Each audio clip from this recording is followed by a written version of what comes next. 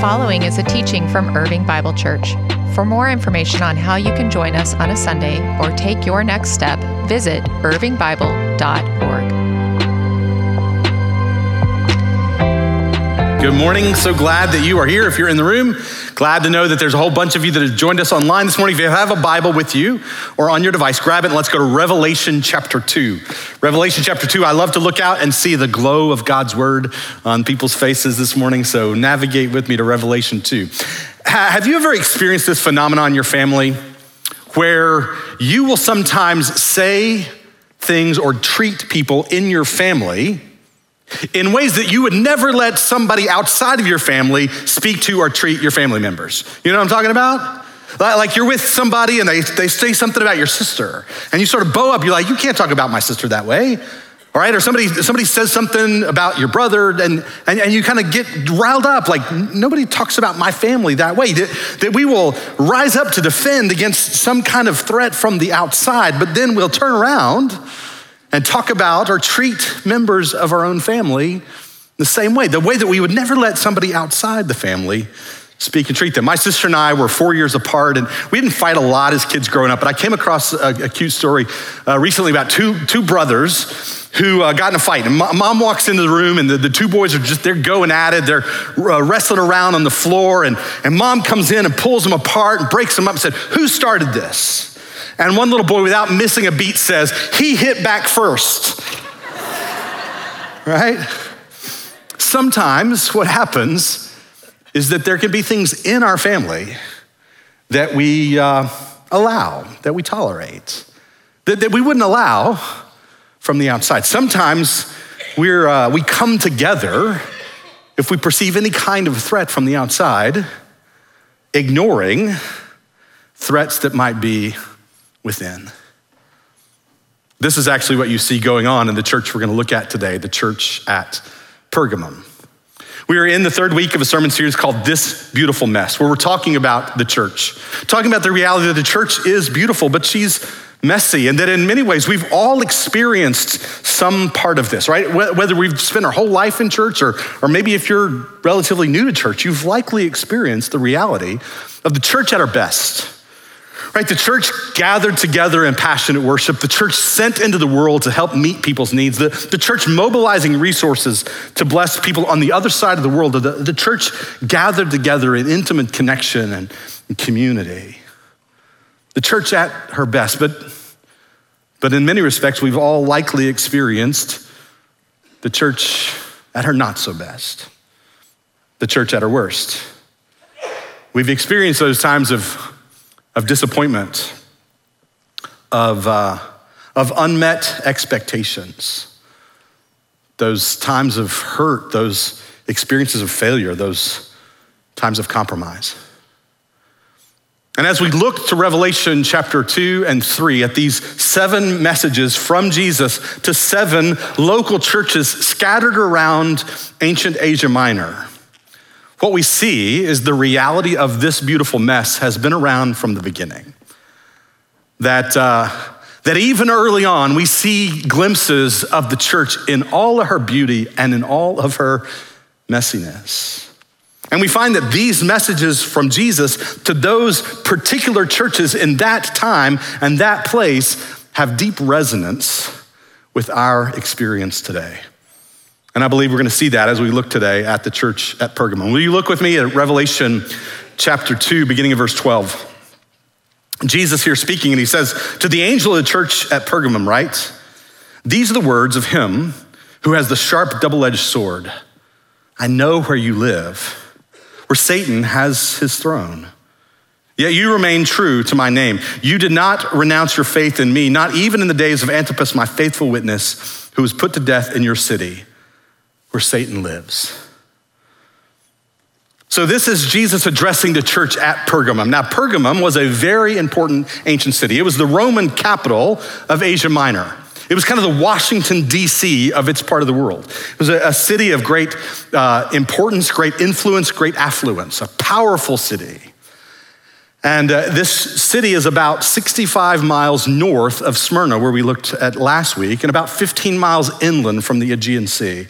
This these letters addressed from Jesus to these churches kind of follow a cyclical pattern. So now we've gone north 65 miles to this city of Pergamum, this power city in the ancient world. And it's really interesting. In each of these messages from Jesus, he begins by reminding the church who he is. And here he reminds them who he is by drawing on this imagery. I'm the one with the sharp, double-edged sword. Now, why might that imagery be particularly significant in Pergamum? Well, Pergamum was, as I mentioned, the capital, the Roman capital of Asia Minor at the time. And therefore, it would have been ruled over by a Roman governor who would actually carry a double-edged sword that was a symbol of his power, of his authority. It was a symbol of the power, the authority of the empire. The Pergamum was one of the few cities who was given by Rome the authority, the power of capital punishment. So this sword that the governor carried was the representation of power, of authority, of life, of death. And Jesus speaks to the church at Pergamum in the seat of power in the ancient world and reminds them who he is. That ultimately, I am the one who rules from heaven, that I am the ultimate power, the ultimate authority. And it's worth remembering that when this imagery of a sword, a double-edged sword associated with Jesus, shows up in other places here in the book of Revelation and elsewhere in the New Testament, oftentimes it's connected to the sword coming out of the mouth of Jesus. Now that's a really odd image, right? We don't see very often battles fought with a soldier with a sword from his mouth. But this image is the idea of Jesus' word as the means through which he exercises his authority. But he's reminding this church in the seat of Roman power that he's ultimately the authority over them. And he says to them, I know where you live. Now this fascinates me. So back at the first address, the church at Ephesus, he says, I know your deeds. Last week, we looked at the church at Smyrna and he says, I know your affliction. And this week to the church at Pergamum, he says, I know where you live. I know your context. I know being faithful to me in that place is hard.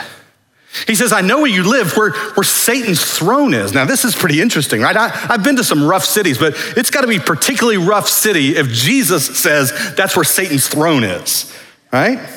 That's a tough town.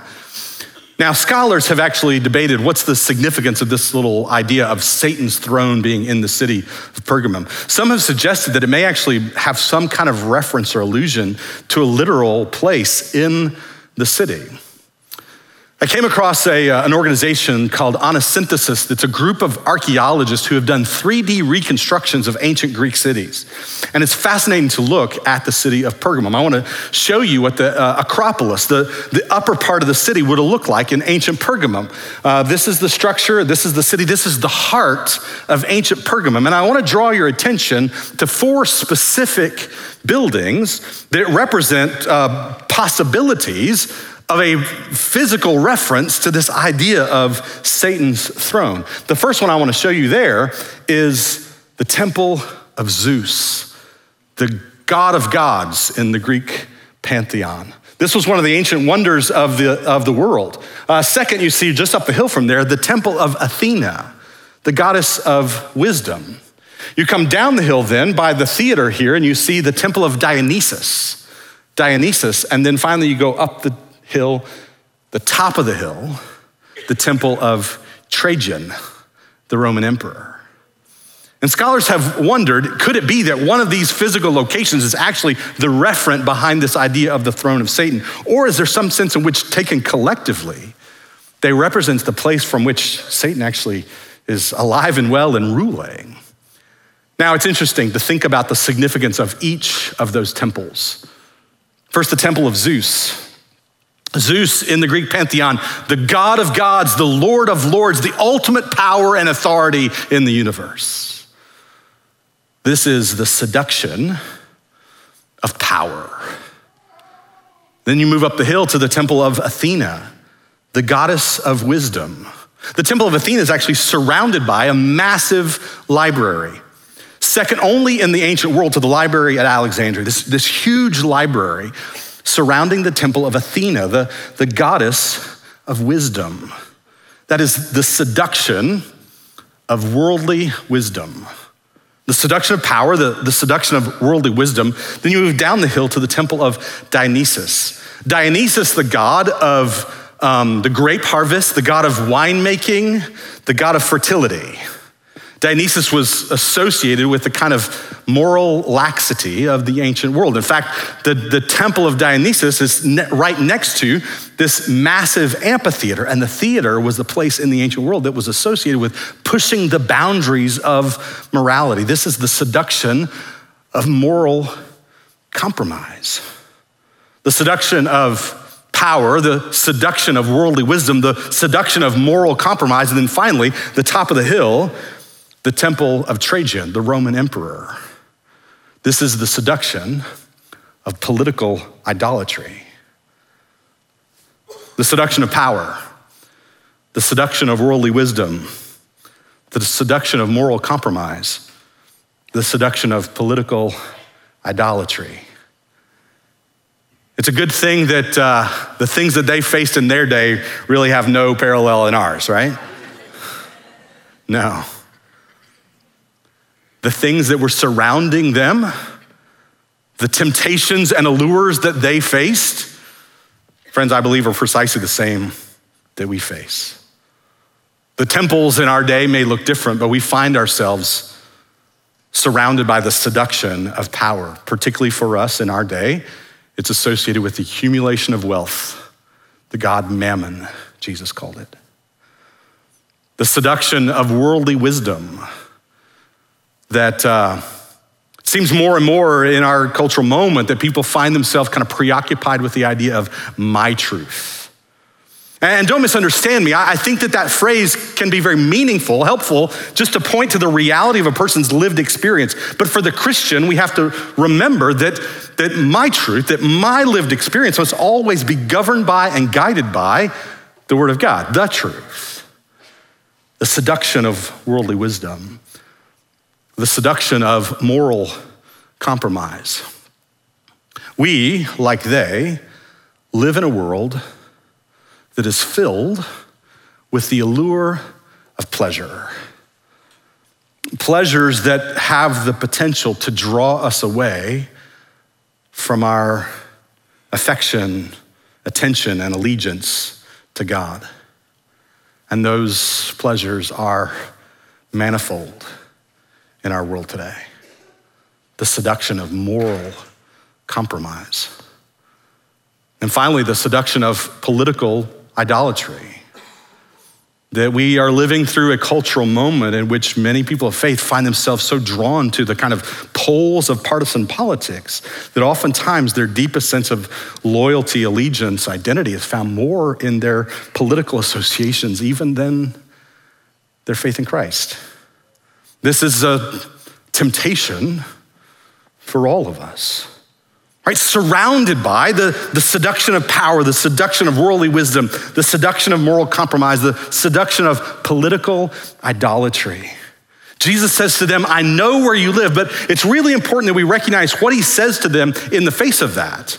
He says, I know where you live, where Satan has his throne. And again, at the end of the passage that we read, he makes reference to your city where Satan lives. Jesus is calling their attention to the reality. I know where you live. You live in a battle zone. But in this battle zone, it is a spiritual battle. To quote the movie The Usual Suspects, the greatest trick the devil ever pulled was to convince the world that he didn't exist. That we live in a time where it seems a little bit old-fashioned to talk about devils, to talk about Satan. And yet, if we don't recognize that there is an evil force at work in the world, then we will see our neighbors as our enemies. The people are not our problem. That Paul says our battle is not against flesh and blood. It's not against people, but against powers and principalities. Our job in the midst of this battle zone, our job isn't to fight a culture war where our neighbors become our enemies. Our job is to fight a spiritual battle where we don't succumb to the pressures of individuals, ideologies, or institutions to draw us away from our allegiance to Christ. That we find ourselves living in a battle zone, but it's a spiritual battle. And interestingly, what Christ says to them is that you have been faithful, that you have refused to give up your allegiance to me, even in the midst of this great pressure from the outside, right? He says, you did not renounce your faith in me, even in the days of Antipas, my faithful witness. One ancient Christian tradition suggests that Antipas, Saint Antipas he's referred to, Antipas was consecrated, ordained as bishop of Pergamum, and then was later executed, was martyred in the year 92 AD. That tradition actually suggests that John himself anointed, he consecrated Antipas as the bishop of Pergamum. He's still celebrated within Eastern Orthodox Church on April 11th, the day that commemorates his martyrdom. And interestingly enough, Jesus refers to Antipas here. He refers to him as my witness. And the word for witness there is actually the word martus. It's the word from which we get our word martyr. Because the highest form of bearing witness to Jesus is laying down one's life in loyalty to him, pointing others to the truth that you've encountered in Christ. And we believe that Antipas is the first martyr of the church at Pergamum. And Jesus commends them, says, you didn't renounce your faith in me, even in the days of Antipas, even in the midst of this great pressure from the outside. But, and here we have a significant nevertheless, right? Look with me, verse 14. Nevertheless, I have a few things against you. There are some among you who hold to the teaching of Balaam, who taught Balak to entice the Israelites to sin, so that they ate food sacrificed to idols and committed sexual immorality. Likewise, you also have those who hold to the teaching of the Nicolaitans. Now, some of you are hearing that and you're going, oh yeah, that's good, that's deep. But I suspect most of us are going, huh? What is he saying? He makes reference here to Balaam, to an Old Testament story found in Numbers 22 and following. Now, the story of Balaam is actually one that's really important for preachers, because if you remember this story from Balaam, this is the instance where God speaks to Balaam through a donkey. And the reason this story is important for preachers is to remember, if God chooses to speak through you, it's not necessarily a compliment, right? That's sort of the PG version of the joke. I chose not to go with the PG-13 version, but you can sort of imagine what it might be, right? If God chooses to speak to you, it might not be so much of a compliment, right? He can speak through any donkey he chooses. But what Jesus is referring to here isn't so much the time when God speaks through the donkey to Balaam. He's referring to this story where Balak, the king of the Midianites, comes to Balaam to try to hire him out, right, as a prophet for hire. Balaam is a prophet of God, and Balak wants to hire him out to curse the people of Israel. Balak wants to come against the people, but he realizes that they have God on their side, that they're invulnerable with God on their side. And so he thinks to make them vulnerable, I can hire a prophet who can curse them. It's a kind of humorous story because it goes through sort of one cycle after another where Balak calls Balaam, offers him all kinds of wealth and power, opportunity if he will just curse God's people. And Balaam says, well, let me check with God first. And every time he goes and he consults with God, God's response is basically the same each time. He says, I have blessed them. And if I have blessed them, you can't curse them. They are my blessed people. And so each time Balaam returns to Balak and says, sorry, no can do. But at some point in the story, Balaam has this kind of light bulb moment where he realizes that there is a greater threat to God's people than a curse from the outside. And that is compromise from within. That Balaam recognizes that God's people, who with God on their side are somewhat invulnerable, but suddenly become vulnerable when they begin to make moral and theological compromises. And that this compromise from within is a much greater threat than any curse from without. And Jesus is saying to the church at Pergamum, you got some compromise within, right? You have refused to renounce my faith when threatened with persecution, and yet you have tolerated compromise within, just like Balaam in the days of old. He says, you have some among you who teach the teaching of the Nicolaitans. Now, scholars aren't quite sure who the Nicolaitans are, but it seems a pretty common understanding, agreed upon understanding that the Nicolaitans were teaching some form of compromise is okay. And it seems likely that they were teaching that compromise is okay, particularly with respect to emperor worship. The teaching went something like this: God knows how hard it is for you to follow Jesus and refuse to worship the emperor. In the midst of this kind of empire, God knows, God understands how hard that is. And so he's really okay if you want to worship Jesus and the emperor too. Compromise from within. And Jesus is saying to the church at Pergamum, your great threat is not persecution from without. Your great threat is compromise within.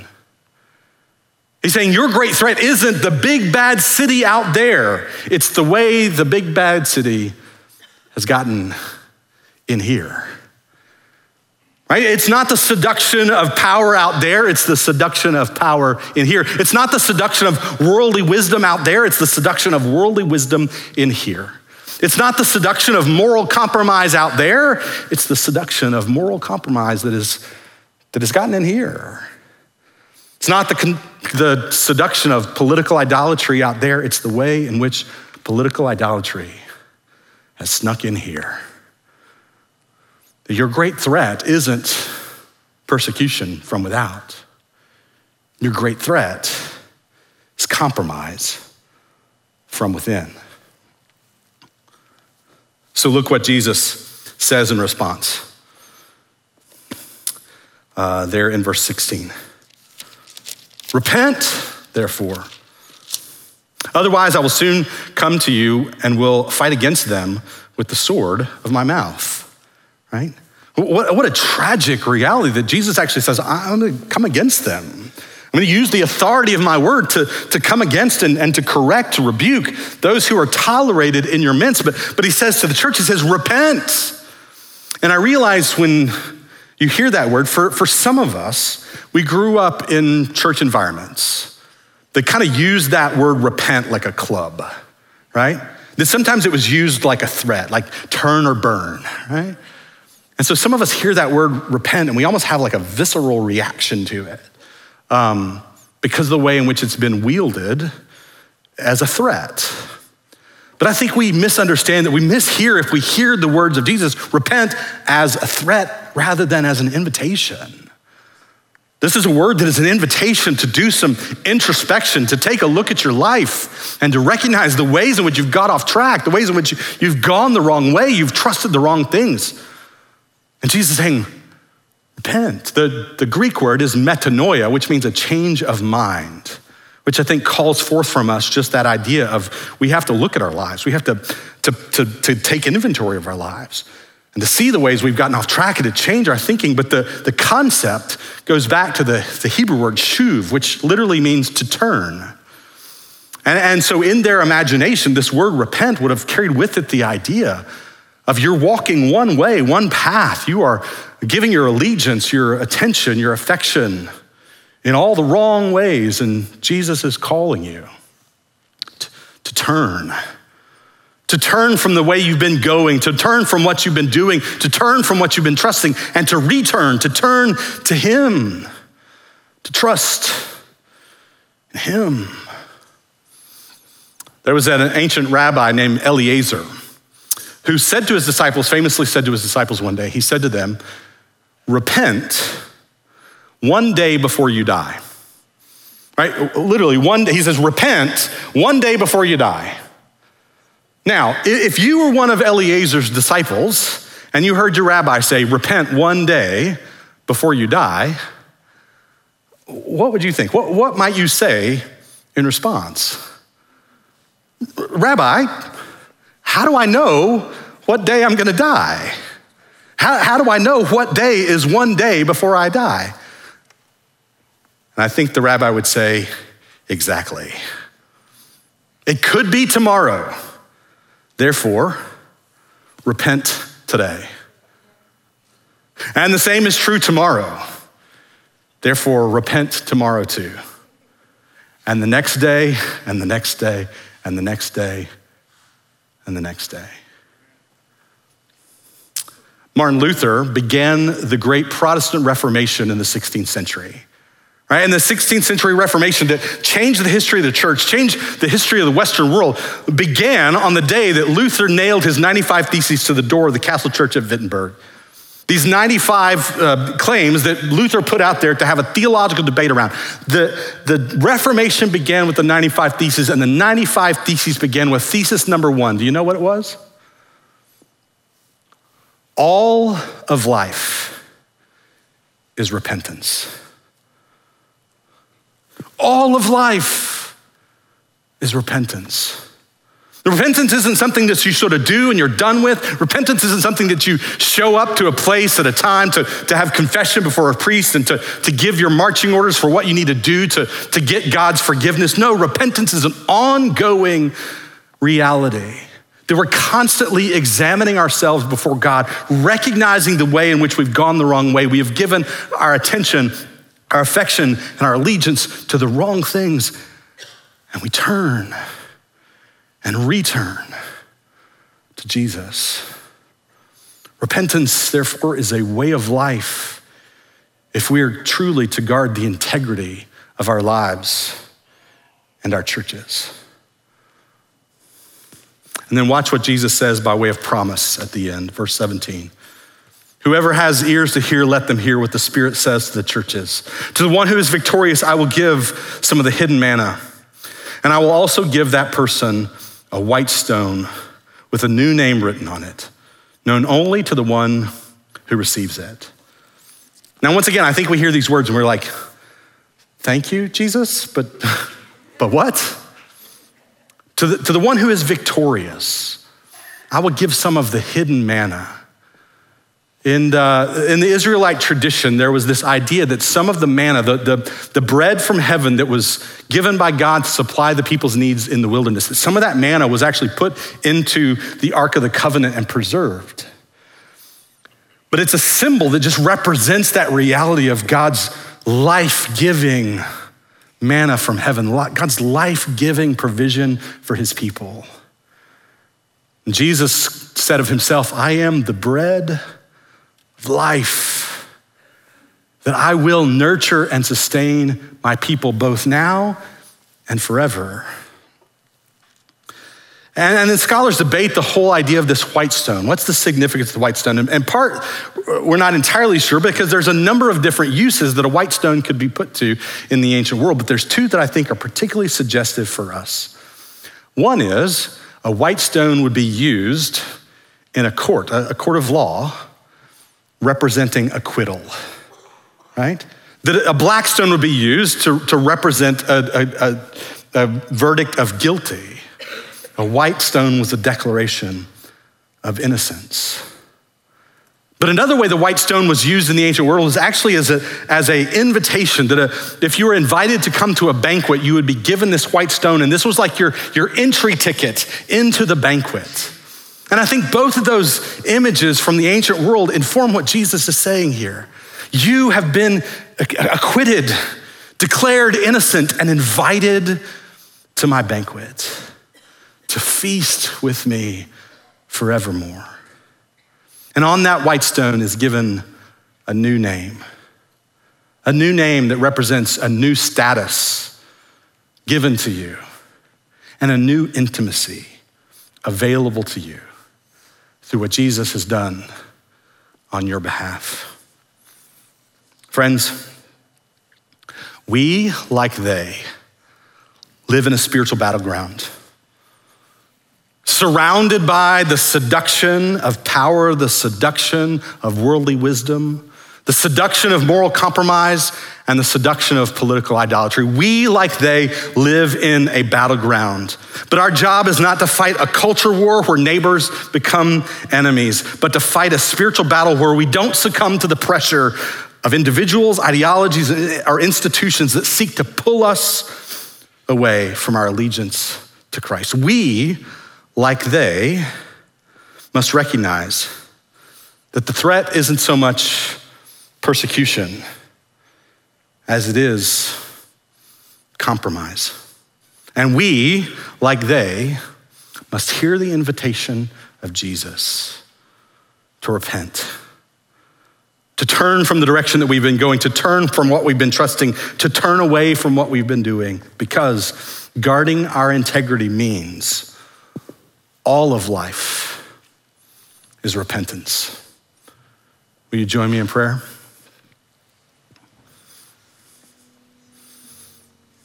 Father, we thank you for this word to this ancient church that is so timely for the church in North America today, timely for the church gathered here at 2435 Ken West Parkway. And God, we pray that you'd help us to examine our hearts, to examine our lives, and see the ways that we need to turn and to return. And God, we come even before we come to partake of communion to examine ourselves.